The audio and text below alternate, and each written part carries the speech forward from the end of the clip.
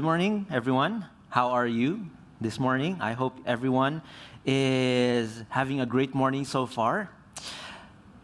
2 weeks ago, we began a new series called Invisible God and Invisible Hands. And the plan in this series is to immerse ourselves into the story of Esther. Now, what's most interesting about Esther is that if you read through it, there is no mention of God.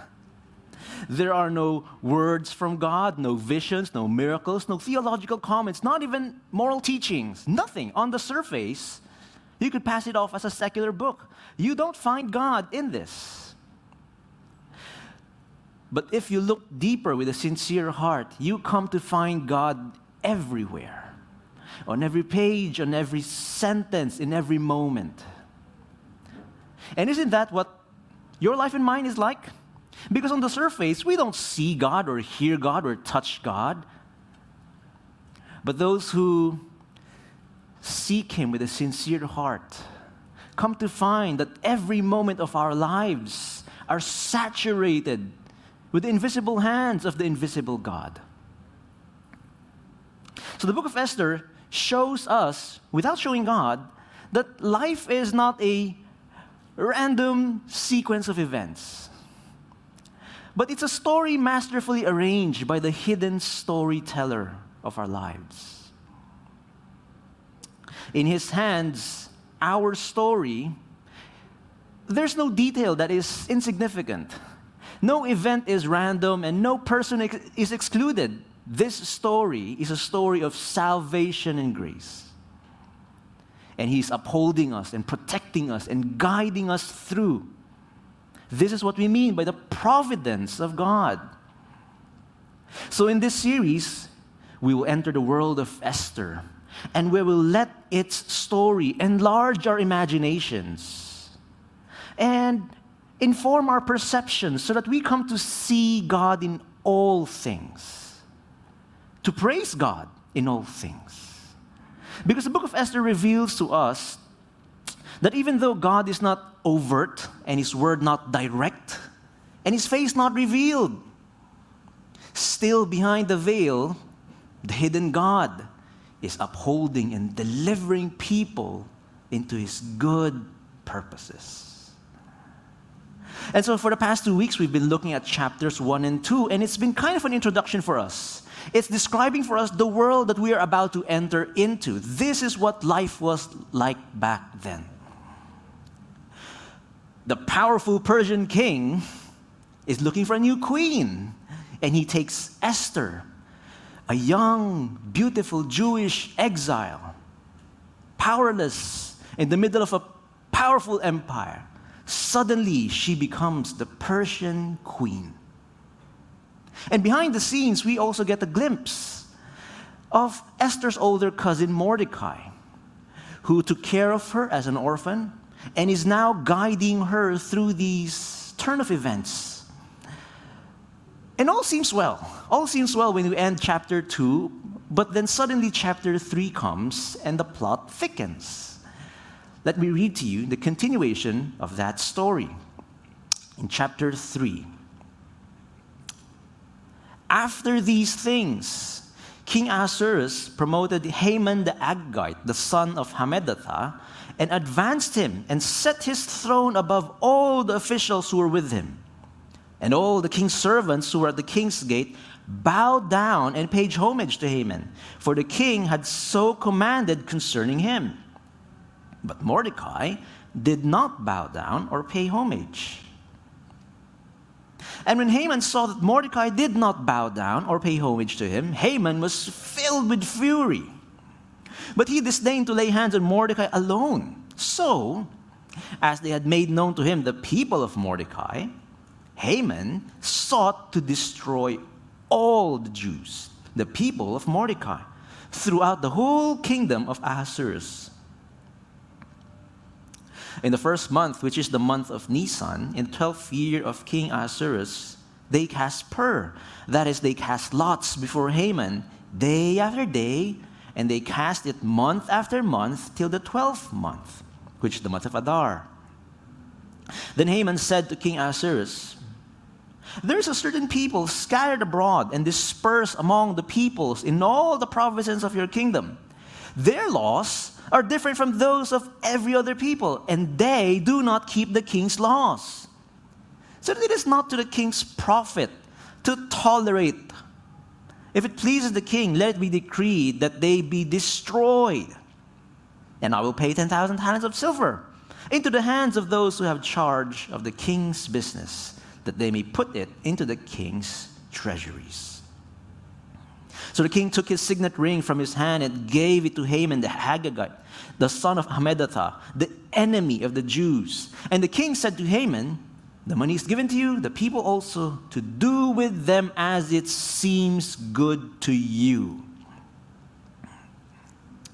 Letters were sent by couriers to all the king's provinces with instruction to destroy, to kill, and to annihilate all Jews, young and old, women and children, in one day, the 13th day of the 12th month, which is the month of Adar, and to plunder their goods.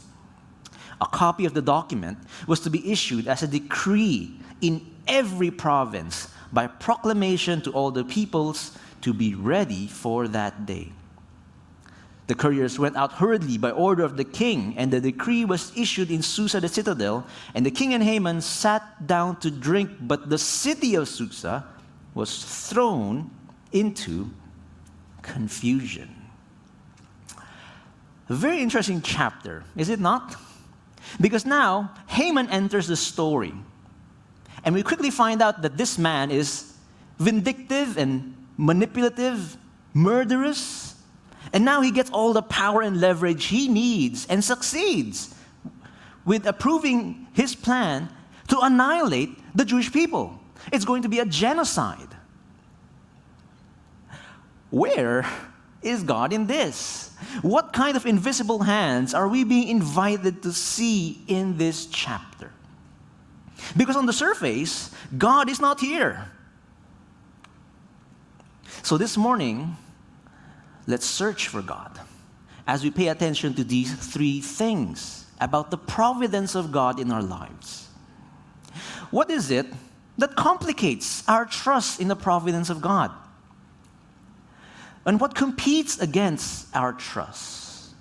But lastly, let's look at what can help us complete that trust in Him. Now, what complicates is immediately seen by Haman. Haman brings this out for us. And this is the question always at the back of our minds every time we talk about God's sovereign providence. Why does evil succeed? Why do troubles overwhelm us?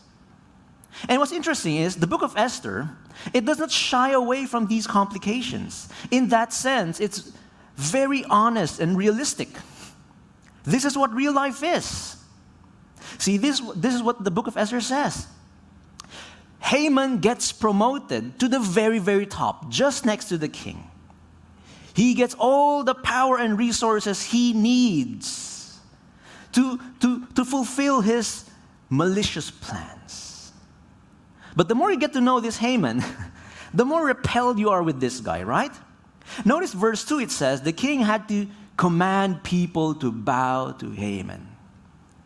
Now you know that in traditional Eastern cultures, hierarchy is big. And it's almost natural. There's an urge to bow to anyone who is superior than you, anyone older than you, anyone with a higher social position than you. It's almost natural, right? Maybe you've seen this in Korean shows or Japanese anime, right? So for the king to have to command this, there must have been a general lack of respect for this guy. He's the office jerk. He's the guy that nobody likes. And by the way, Haman must have been particularly obnoxious to insist on it. Now, one man, though, named Mordecai, refused to give respect where respect was not due. And this infuriates Haman. So Haman decides on a plan of revenge. I'm not just going to kill this guy. I'm going to kill his entire race, his entire community. It's no wonder that people have often compared Haman to Hitler or perhaps Hitler to Haman. Because if there's one guy who should not get power and succeed, it's this guy. But in the book of Esther, without any apology, without any explanation, it simply says, Haman rises to the top, and his plan is flawless. Isn't that what complicates our trust in God? Especially in real life, this is exactly what happens, is it not? There are no explanations, there are no apologies for the complications of life. It just happens, whether we like it or not, whether we understand it or not. And to be honest with you, I don't have any cut and dry answers for you to explain that away, and neither does the book of Esther. The book of Esther simply affirms, along with the rest of scriptures, that yes, life is messy and full of irony. That evil does succeed. That goodness does fall flat on its face. That troubles do overwhelm us almost on a regular basis. And there seems to be no rhyme or reason to all of this. But the book of Esther also affirms with the rest of scriptures that through all that, God remains sovereign and good. That in the end, God shall make all things right and save. That there is purpose behind the providence. There is redemption beyond the danger. But before we get there, we need to stay with the chapter 3 of Esther, because Esther insists that there is a chapter 3 in our lives where evil gets the upper hand and troubles overwhelm us and danger seems imminent and certain. But it also insists that despite that, we have to believe in the goodness of God. To believe not by what we see by sight, but by faith in the hidden God. The book of Esther says that there is a chapter 3, but the story does not end there. We are still in the middle. That in the end, God shall make all things well. But we do not know how this will play out. We shall have to trust in the middle. But in the meantime, here's what we do know. Because the Bible tells us that sometimes, perhaps not always, but sometimes, God allows these complications to push us over into a point of decision. I mean, think about Esther for a moment here. If chapter 3 never happened, if Haman never rose, what would happen to Esther? She would remain queen the rest of her life, doing nothing and becoming nothing but a sex symbol, right? That's all she is.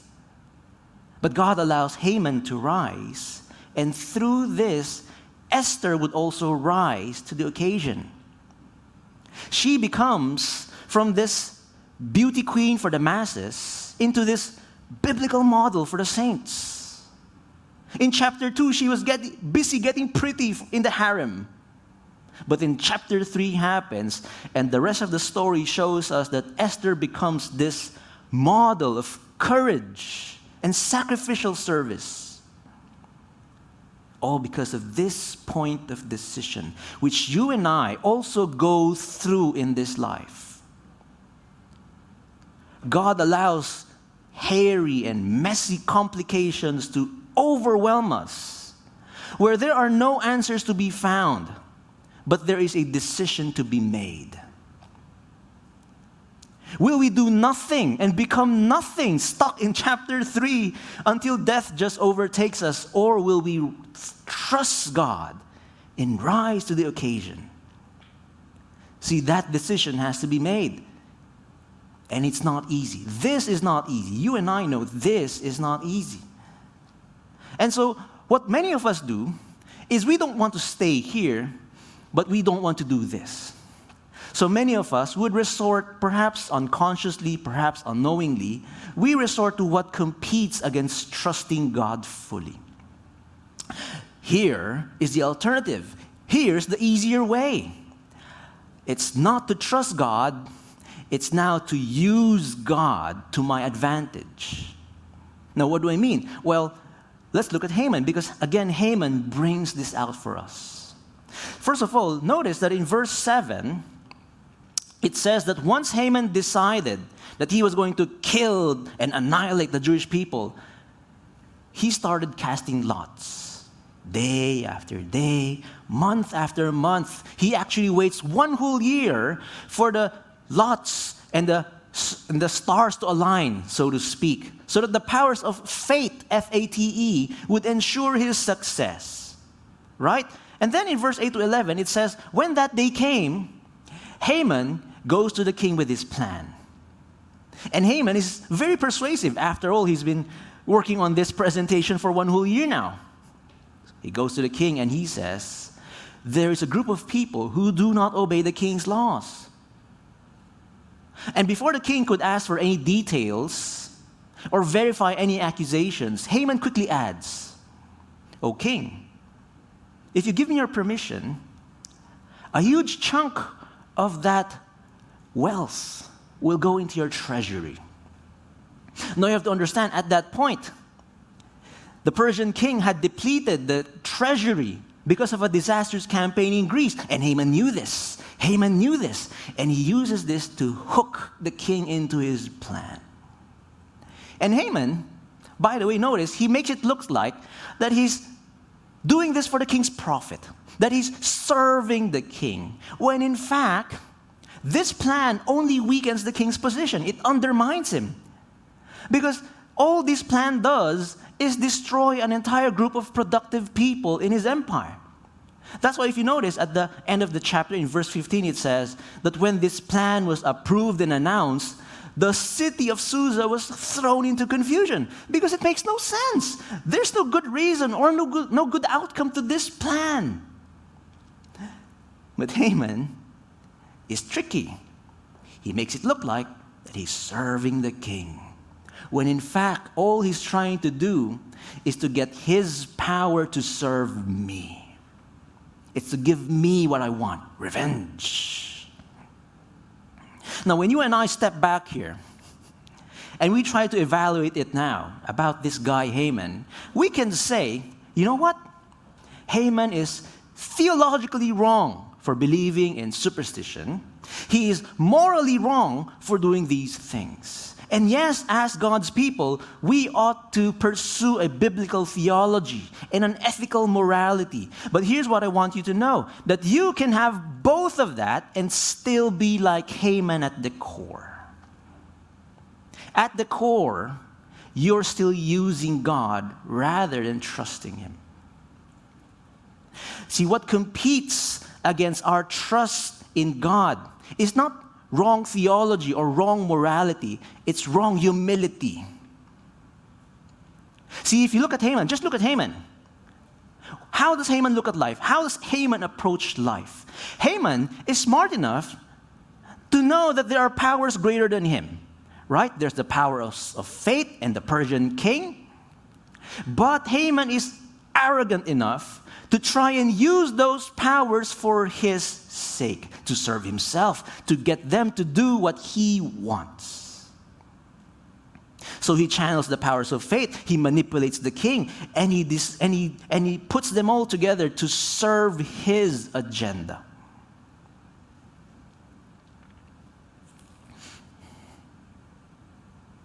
He admits that there is a power greater than him that can do things that he cannot do. But he thinks, you know what? This is a stupid power. It's a dumb power. It's a force that I can control and handle to my ends. And the problem comes when we operate like that to a certain degree towards God. And all of us do that, even Christians. See, we say that, oh wow, we have learned the right theology to say that God is a sovereign God. But so few of us have truly learned the humility to come and let God be God instead of using Him and making Him bend to our liking. And so what we do is, we do the things that God wants so that God would do the things that I want. I go to church, I pray, I read the Bible. I'm a religious person. I'm in ministry. I'm a moral person, and therefore, God, don't you think I deserve this blessing? Would you arrange my life in such a way? See, in this way, we are like Christian versions of Haman. We make it look like we're serving the king, when in fact, what we really want is his power to serve me. See, that core of being like Haman, it's there. And you could add the proper theology, good.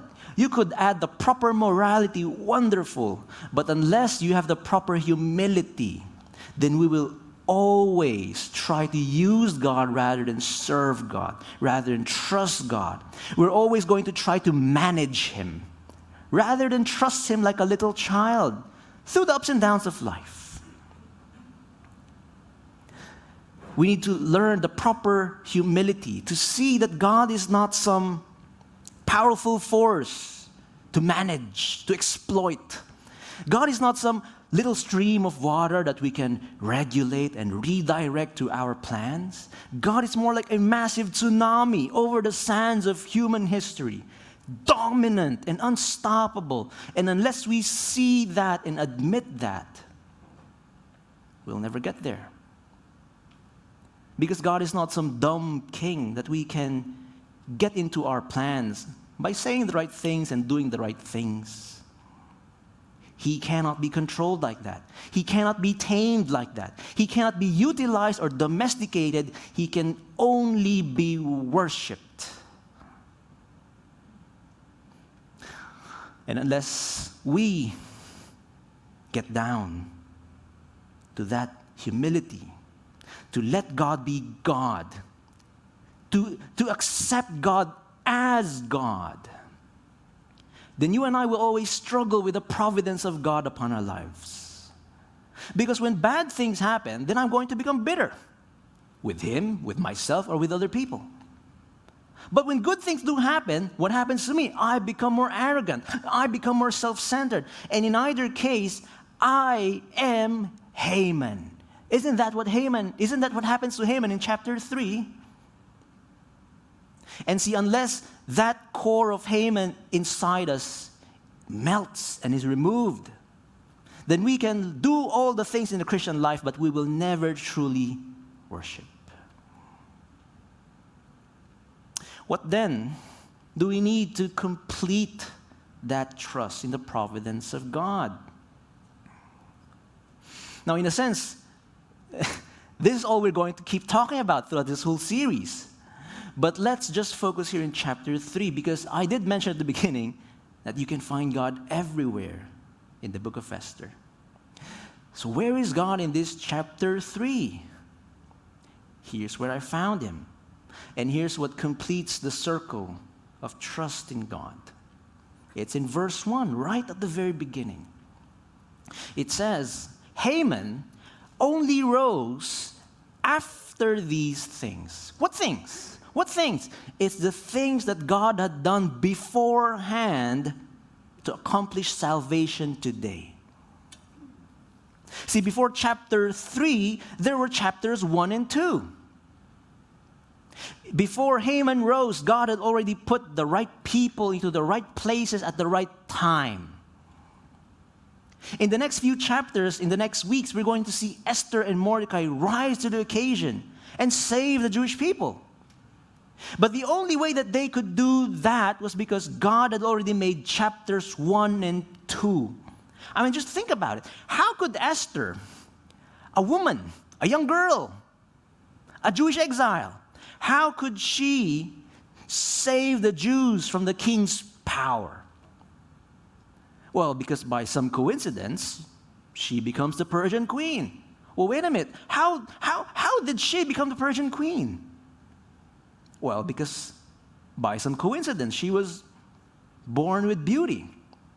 And because by some coincidence, she was an orphan. And Mordecai raised her up and guided her through the next few chapters.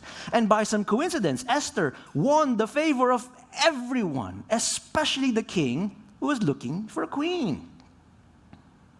Well, wait a minute. Why was the king looking for a new queen? Well, because by some coincidence, the previous queen disobeyed the king's ridiculous command. Well, where did that ridiculous command come from? Well, because by some coincidence, the Persian king decided to spend 180 days of ridiculous celebration and decided it, by some coincidence, to extend it 7 more days. And in those 7 days, out came the ridiculous command. And on and on and on and on and on it goes. Just a long string of random, seemingly unrelated events, all now forming perfectly to form this long line of salvation for the Jewish people. You might say, what a great story. What a great sequence of coincidences. Or you might say, what a great God, whose hands formed chapters 1 and 2 to form this line of salvation for the Jews in chapter 3. See, this is the kind of spiritual sight that we need to see what God has done beforehand to save us in the present moment. To see that the grace of God has already been operating in our lives before we even said our prayers, before the trouble arrived, before we even thought of God. He's been working. He's in His providence. He's been arranging our lives to get us through today. See,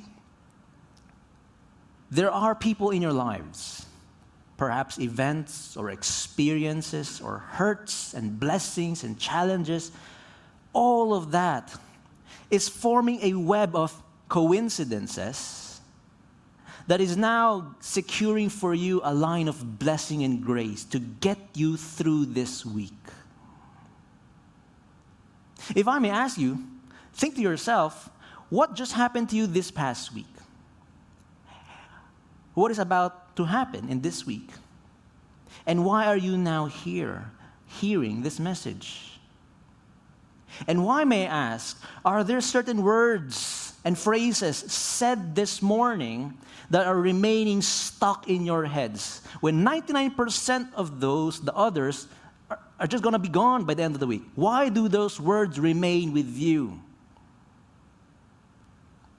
You might say, it's because of my history, my psychology, my biochemistry, my sociology, coincidences. Or you might say, it's God's sovereignty guiding all that to get me through today.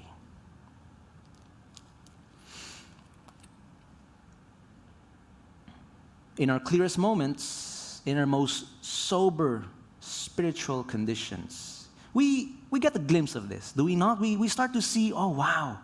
But if we're being honest, most of the time, we don't see this. We don't see this providence of God in our lives. Not because, by the way, not because it's too hidden to identify, not because it's too small to see, but because it is too massive to recognize. We don't even recognize this because it's too big. Think about it like this. You and I are in this room right now. I'm standing here. You are in your seats. And it seems like we are motionless. But the truth is, we are revolving around the solar system at incredible speeds, circling around the sun. And your life right now might seem motionless, like the hand of God is not there working. But the truth is, you and I are standing on massive realities that the providence of God is bringing through to bring us home through the complications of life.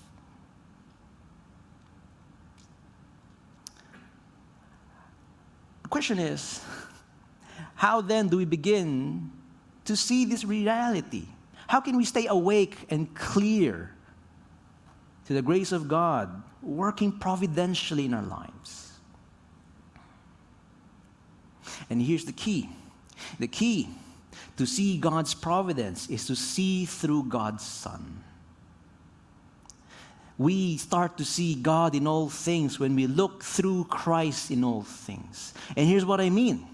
Here's what I mean. Just look at the story of Esther. You look at the story of Esther and say, wow, God's hands arranging and forming this wonderful story of salvation. But this is not a separate story. Esther's story is part of our story. Because the Bible reveals to us that every story from Adam to Abraham to David to Esther to Mary and so on, all of them, each story formed and arranged by the hands of God, all of them seemingly unrelated stories somehow connect perfectly to form this long, strong line of salvation that finally brings us Christ. The perfect salvation, the ultimate salvation, the source of every spiritual blessing. See, the Bible tells us, it reveals to us that every strand of God's providence from the beginning converges and concentrates into this singular person of Christ, our Lord and Savior Jesus Christ. And through Him, salvation and grace and blessings break out into our lives. See, Esther's story shows us that in God's providence, He sends Esther to save the Jews. But it's a marker to the much larger story being told, that God in His providence sends Christ to save not just people like Esther, but even people like Haman, even people like you and me, even people whose cores are like Haman. And once we just focus there on God's Son and realize that the entire intention of the providence of God from the very beginning is Jesus. It's Jesus for you.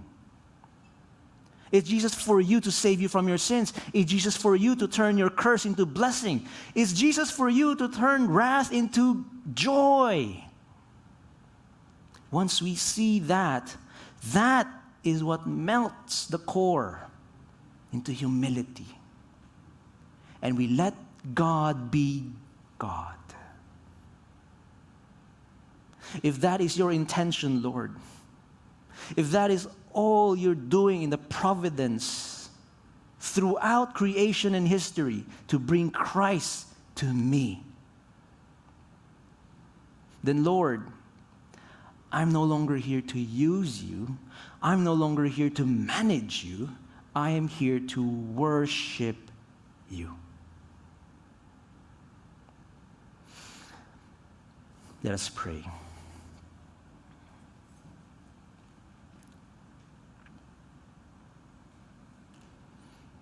Our Father in heaven,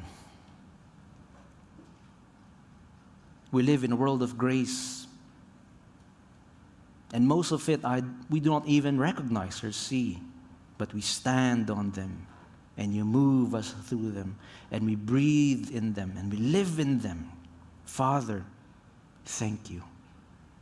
Open our eyes to see the riches all around us that you have provided to bring us through today, at the present moment.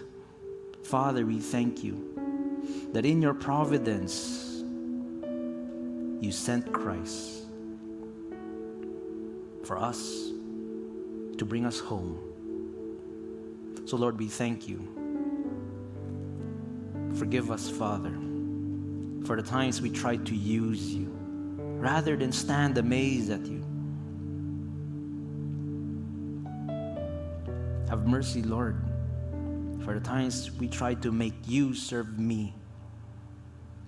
So here I am, Father, presenting myself to serve you, because you deserve my worship.